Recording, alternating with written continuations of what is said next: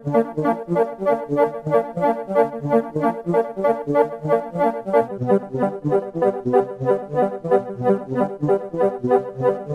is a Socialist News and Views special interview.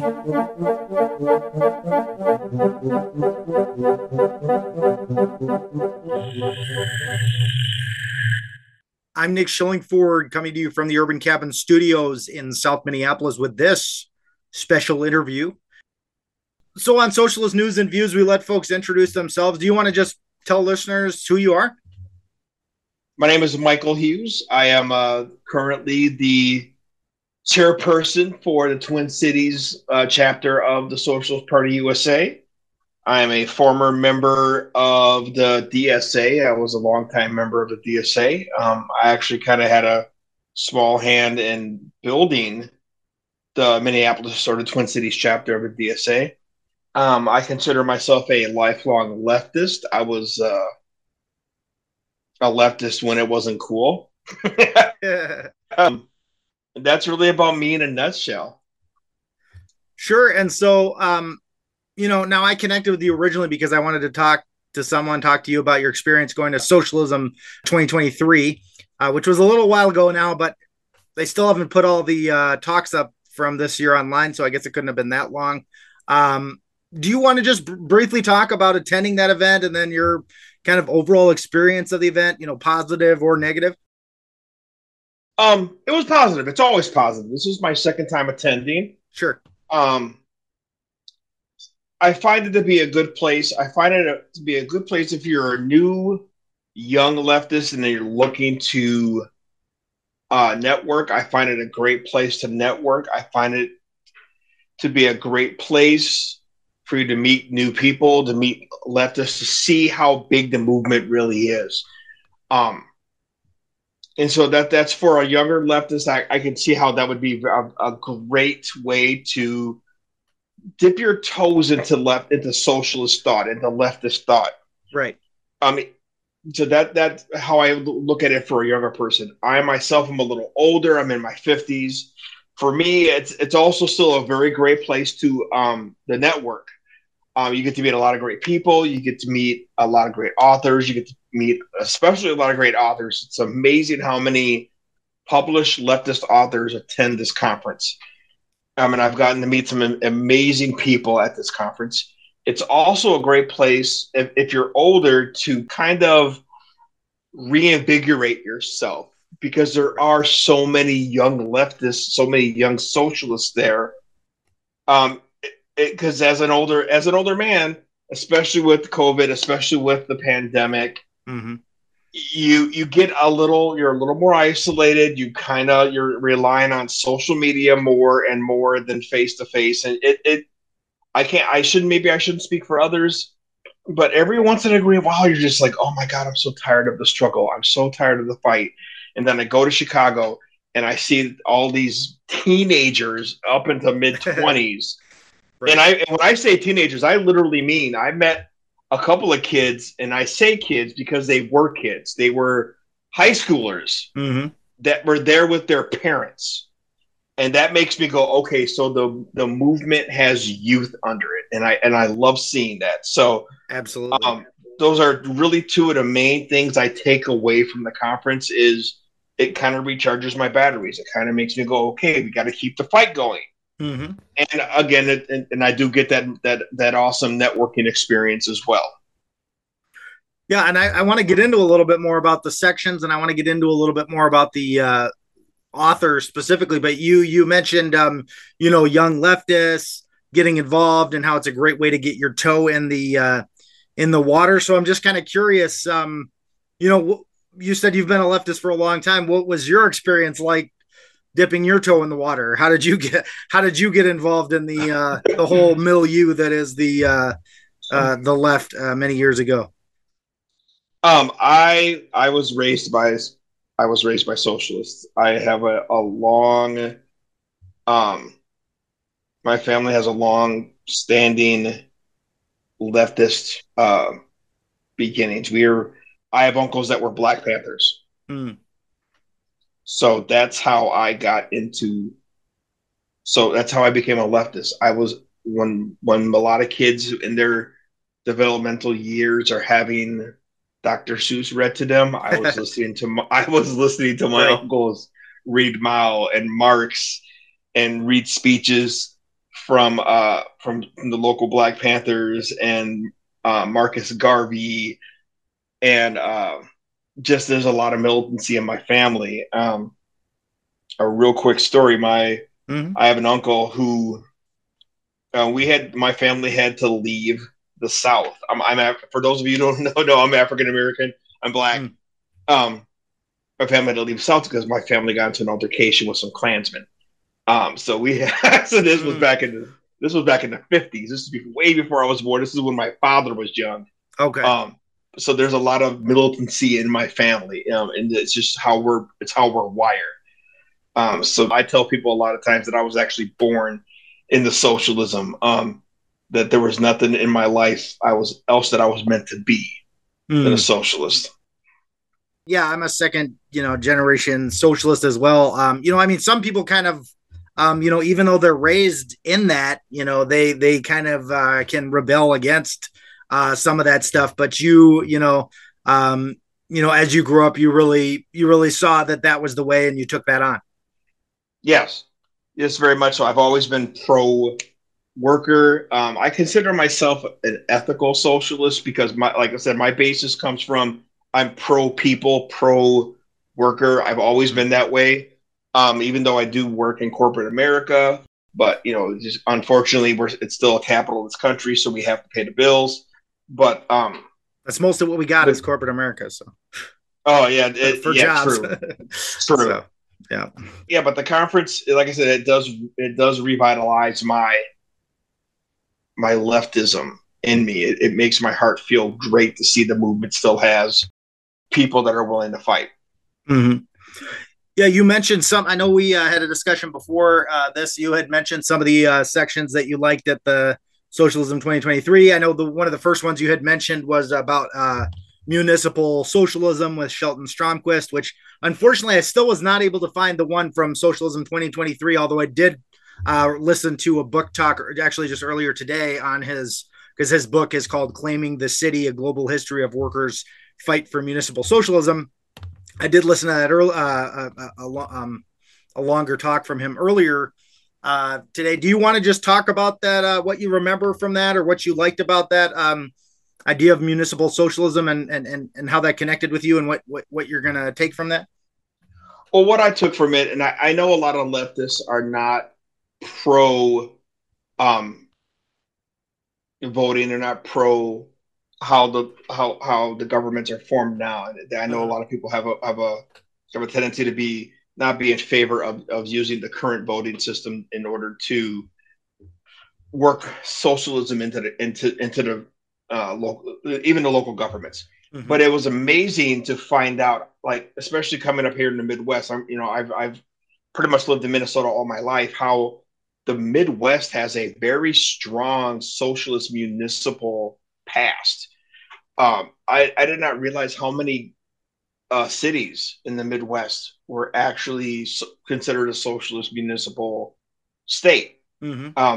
A lot of Wisconsin, a lot of Michigan, a lot of Minnesota were all municipal socialist municipal units. Right. Is probably the best way to put it. And it made me go, okay, so maybe I'm very much a socialism from the bottom up believer. And that's where we need to start, is at the bottom with the municipals, even at a neighborhood level. I believe that's where socialism should come from the people itself, not from a top down, where we're going to tell you how to be socialist. It's like, no, here, this is how you should be socialist, and you work your way up from there. So that was a very interesting talk. That was actually one of my favorite ones this year, because I really didn't know how much of a history there was. I've always, like most people assume, that socialism has always been on the outside looking in, and it's nice to know that at some point it was on the inside, and they did work. Right. And it's amazing how much the oligarchs fought, even on the local level, once socialists took over a city and a county. it's amazing how much those immediate retaliation from the oligarchs on that. So that was one of my favorite ones this year. Yeah, I was when I was watching the talk that he gave. It was interesting because it was just talking about how you think of within, because it's specifically talking about coming from the point of view of the city, looking at things from the city level and how things develop within the cities. And I thought it was interesting because you kind of think of the city as a place where these strikes happen, and there's a lot of like democratic movements that are going on within cities, like historically. But he just talks about how elite control was basically like the founding element of these cities, that that all the things that we think of as the municipal parts of the cities, of course, are things that have been fought for by working people, and then by working people that were able to get into office at some point. I know in his talk I was watching, he said one of the first things that they had demanded when they did come into city councils or whatever was that these city council meetings all took place during the day, which is actually still the case for a number of meetings and a number of city council meetings across this country, and I'm sure in other places as well, because the elites and petty bourgeois folks could, lawyers and other middle class folks, could take the day off, or they could, yes, they didn't have to work in the first place, so they could be there. So one of the first demands was to hold meetings in the evening or at nighttime, when the majority of working people could participate. And then just looking at one of the kind of the biggest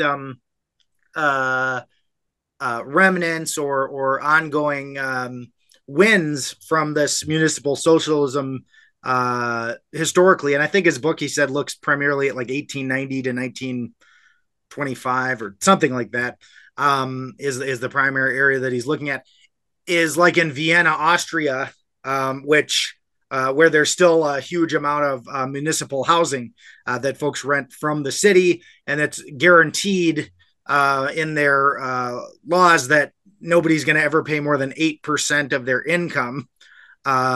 He said for the housing there in the city, and they still have these large municipal housing areas. I forget what percentage of people in the city are in that kind of a situation, but I think it was a significant number. And then you see, in like in Minneapolis, St. Paul, you've seen all the stuff they've done fighting against just the most low level, like a rent control or something like that, when that's tried to be brought forward. And that's nothing even, that's not even close to like social housing or municipal housing. And yet, they're fighting so hard against that. And so obviously we have to build that, that counterweight to those elites and those in power. And, again, yeah, some of that's going to be from the outside looking in, building those movements in the streets. And some of that's going to be, on the inside. I know you had told me about, do you want to just talk about what some of the other sections that you liked this year were?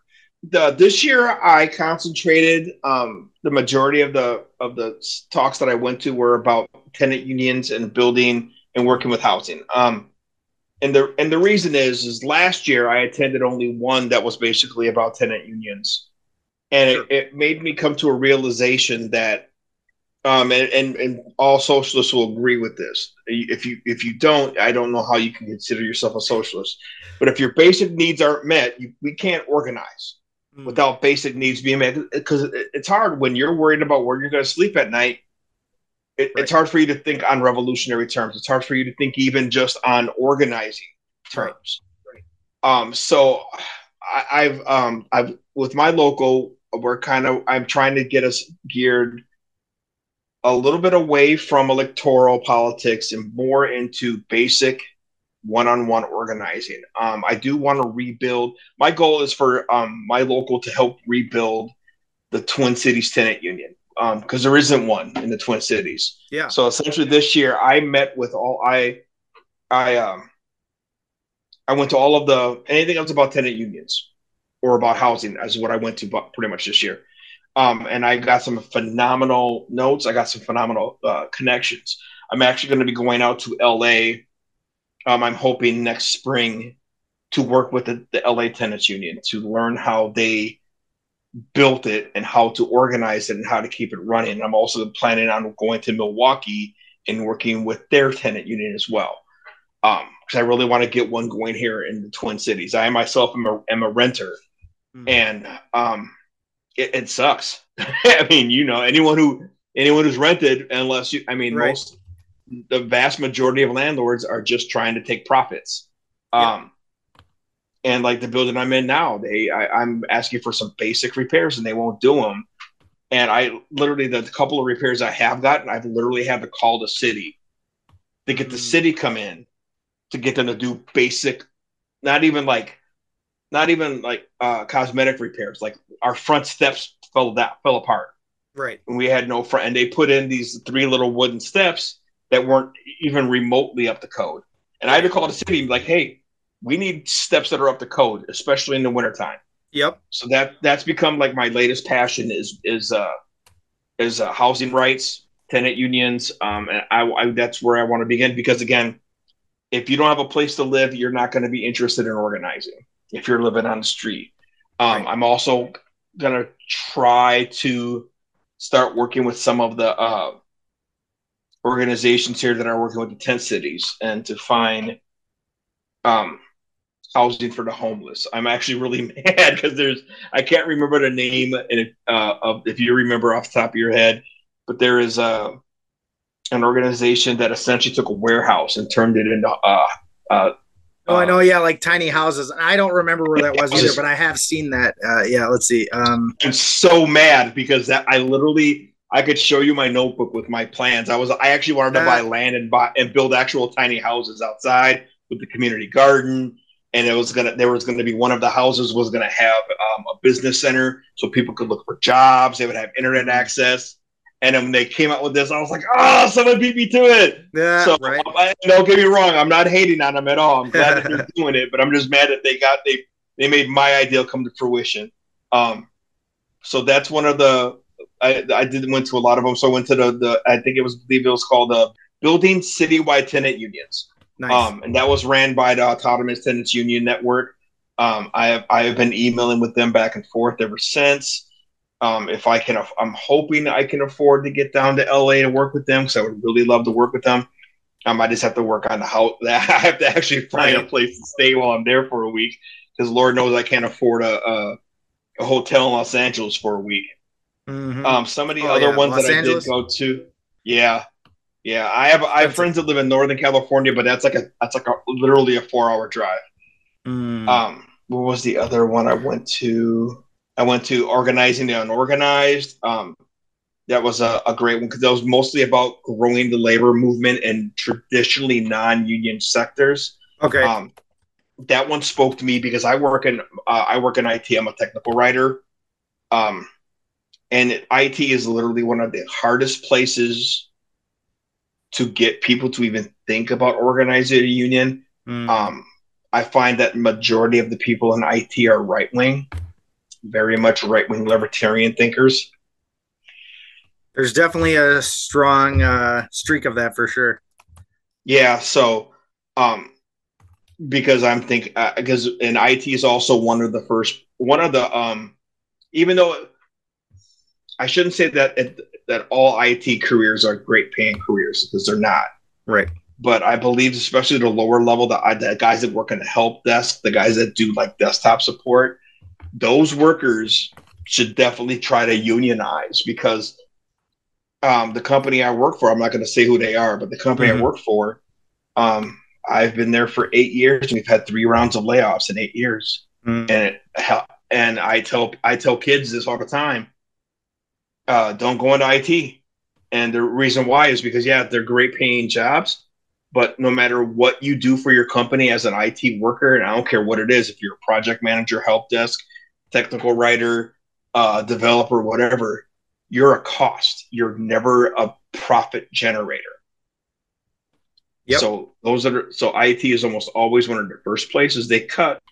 And I myself, 20 years working in IT, I've been, whatever you want to call it, riffed, right sized, downsized, 5 times in my career.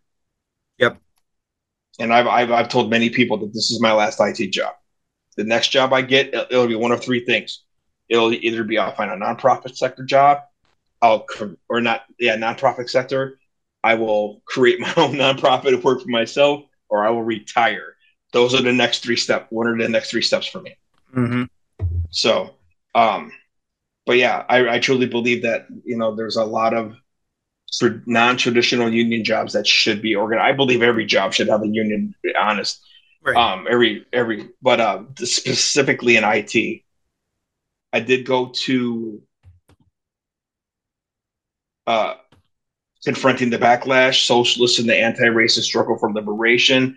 I actually had to leave that one a little early, but Phil Gaspar was one of the speakers. And he's if you ever get a chance to read any of his writings, he's a phenomenal. He wrote a book called The Communist. He actually essentially rewrote the Communist Manifesto. And it's one of those books I've been meaning to read. I haven't had a chance to. I have way too many books on my shelf. Right. The first year I went to Socialism conference, I spent like $120 on books because they take one of the conference rooms and turn it into a bookstore. Yeah, that sounds pretty cool. I know I would spend way too much on books if I went there for sure. I walked through the door and I was like, right. And I immediately texted my wife. I go, hon, I'm going to spend some money on books. She goes, how much? I go, I don't know yet. And I literally I left 2 pairs of pants in the hotel room because I didn't have room for the pants, all my clothes and the books I was bringing home in my bag. So yep. So what else did I go see? I did go to racial capitalism and Black working class history, just because the speaker Donna Murch, a very intelligent young lady, she's a professor at Rutgers. Nice. And she's written a few books on racial capitalism. Her and I had a very heated discussion one time about, because you know how it is. Us leftists, we get very passionate about our beliefs. Oh, yeah. So that was a very good search. If you ever get a chance to read any of her writings, please look her up. Okay. And then went to Socialist Strategy in the Housing Crisis. It was mainly about rent and working within the system on rent controls and how socialists can address the affordability crisis for that impacting unhoused peoples.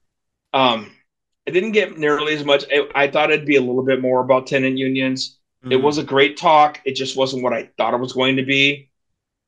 What was the one?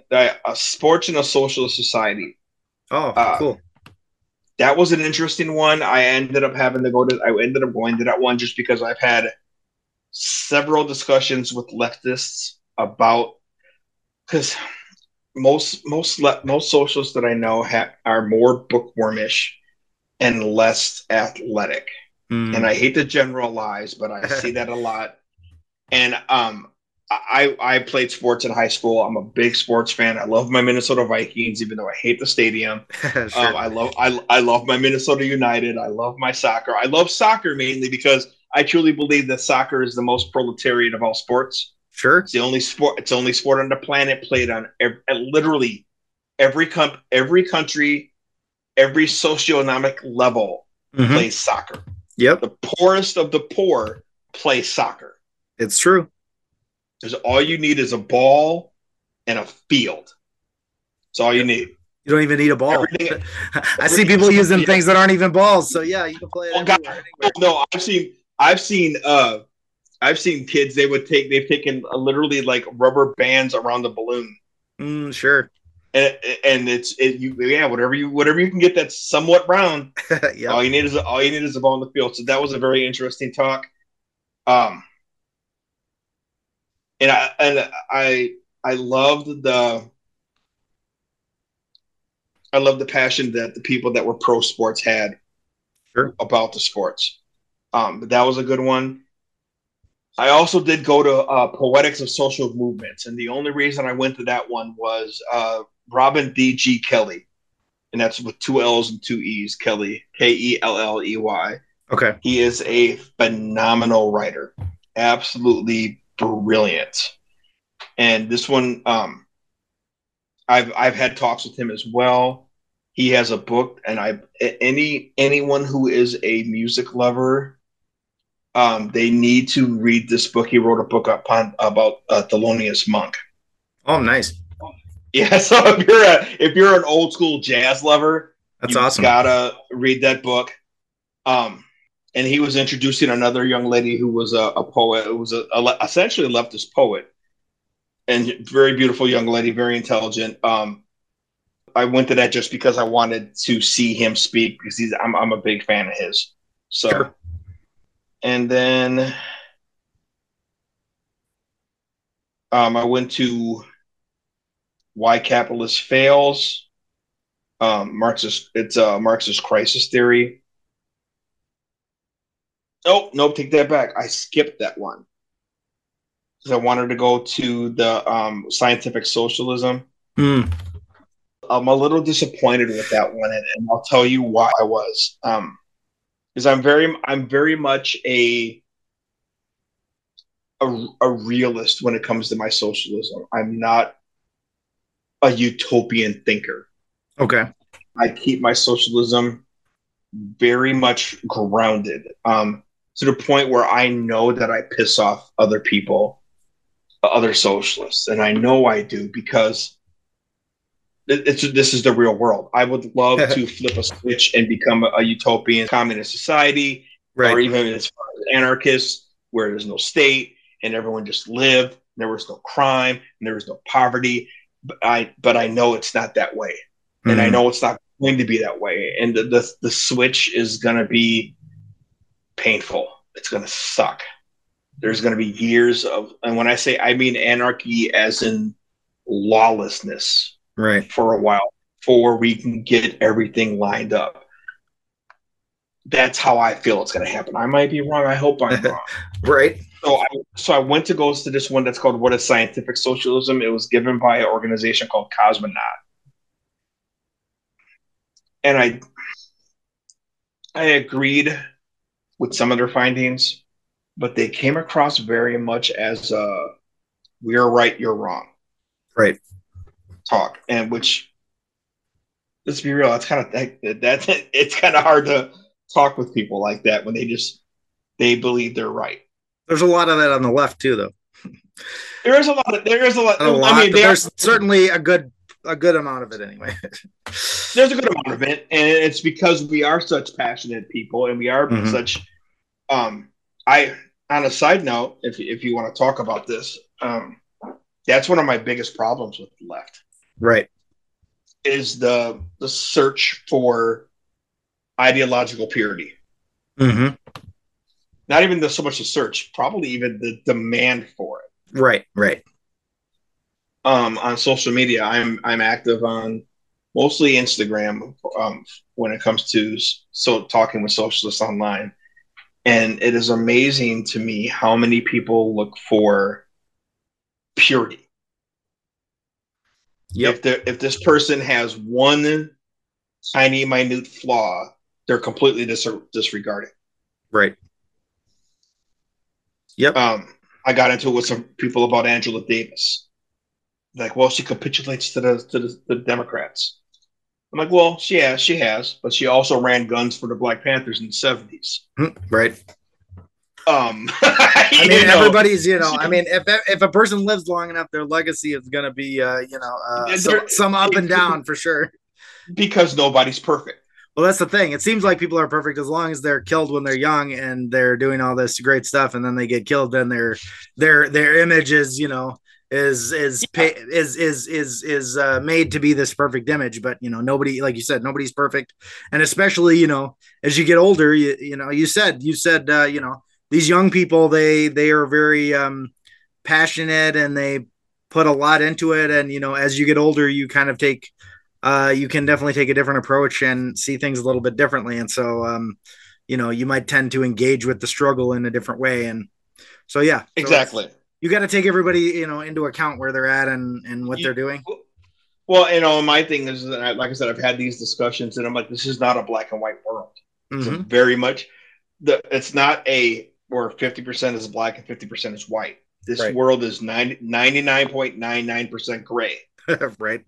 With just a touch of black on one side and a touch of white on the other. There's definitely a lot of that.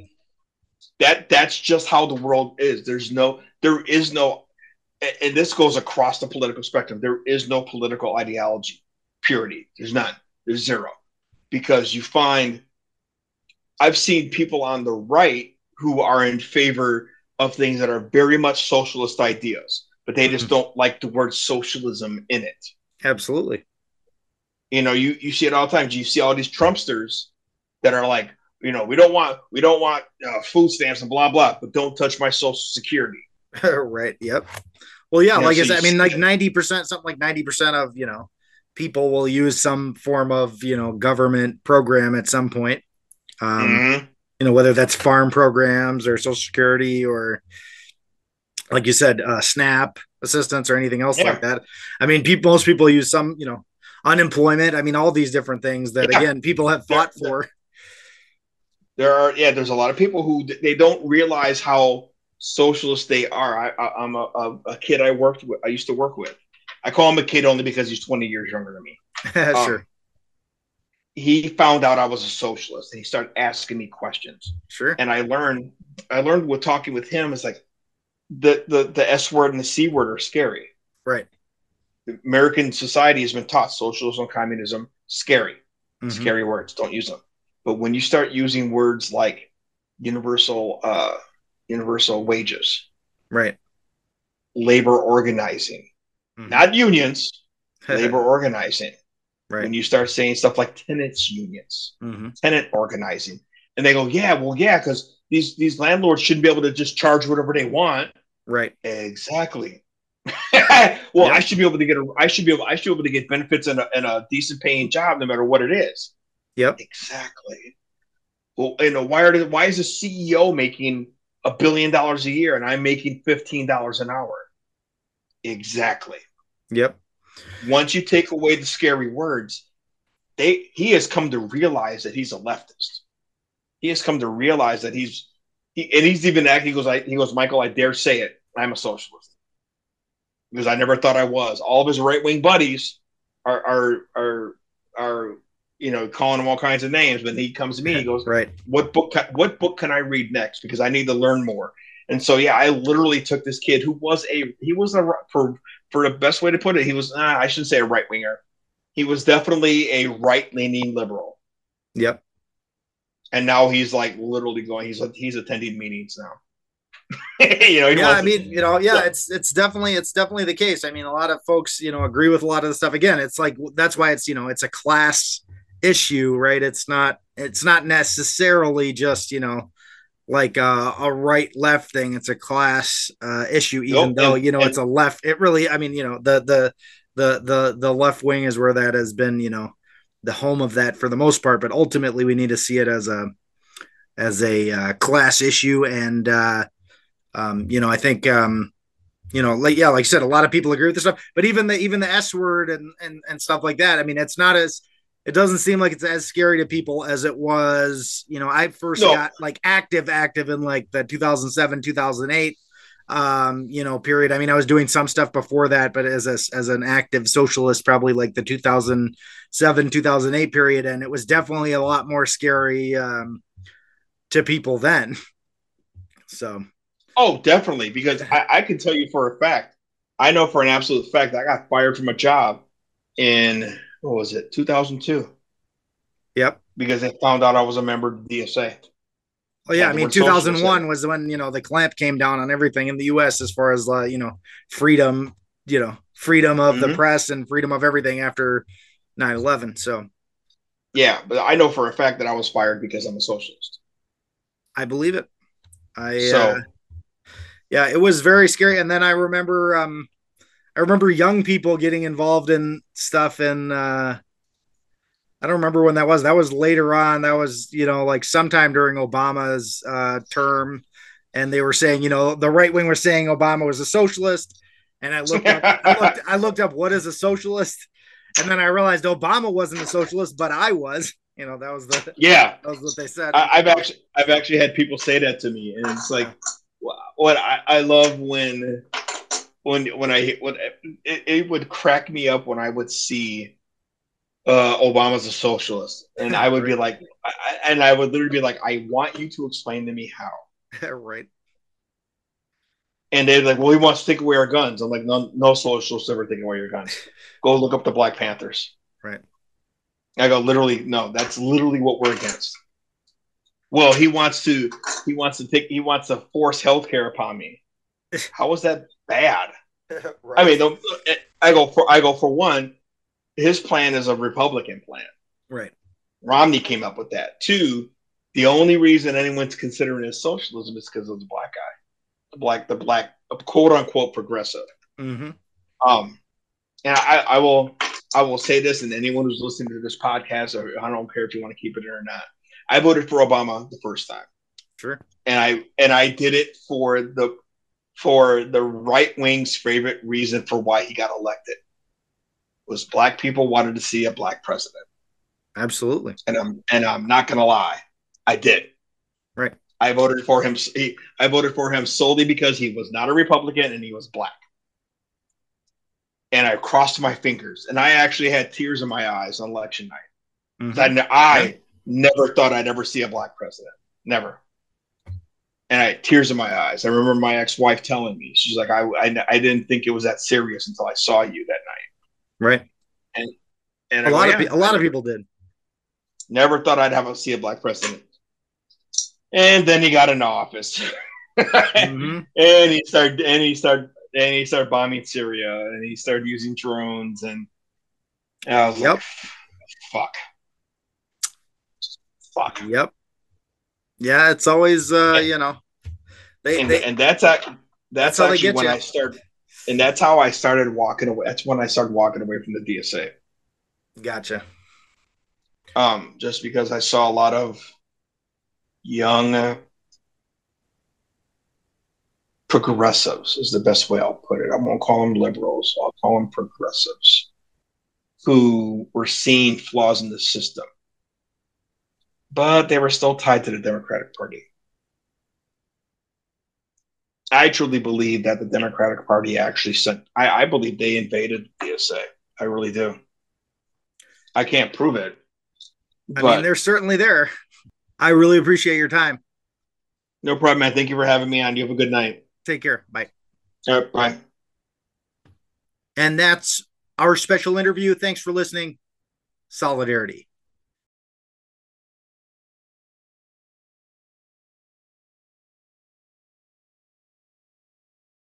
This has been a Socialist News and Views special interview.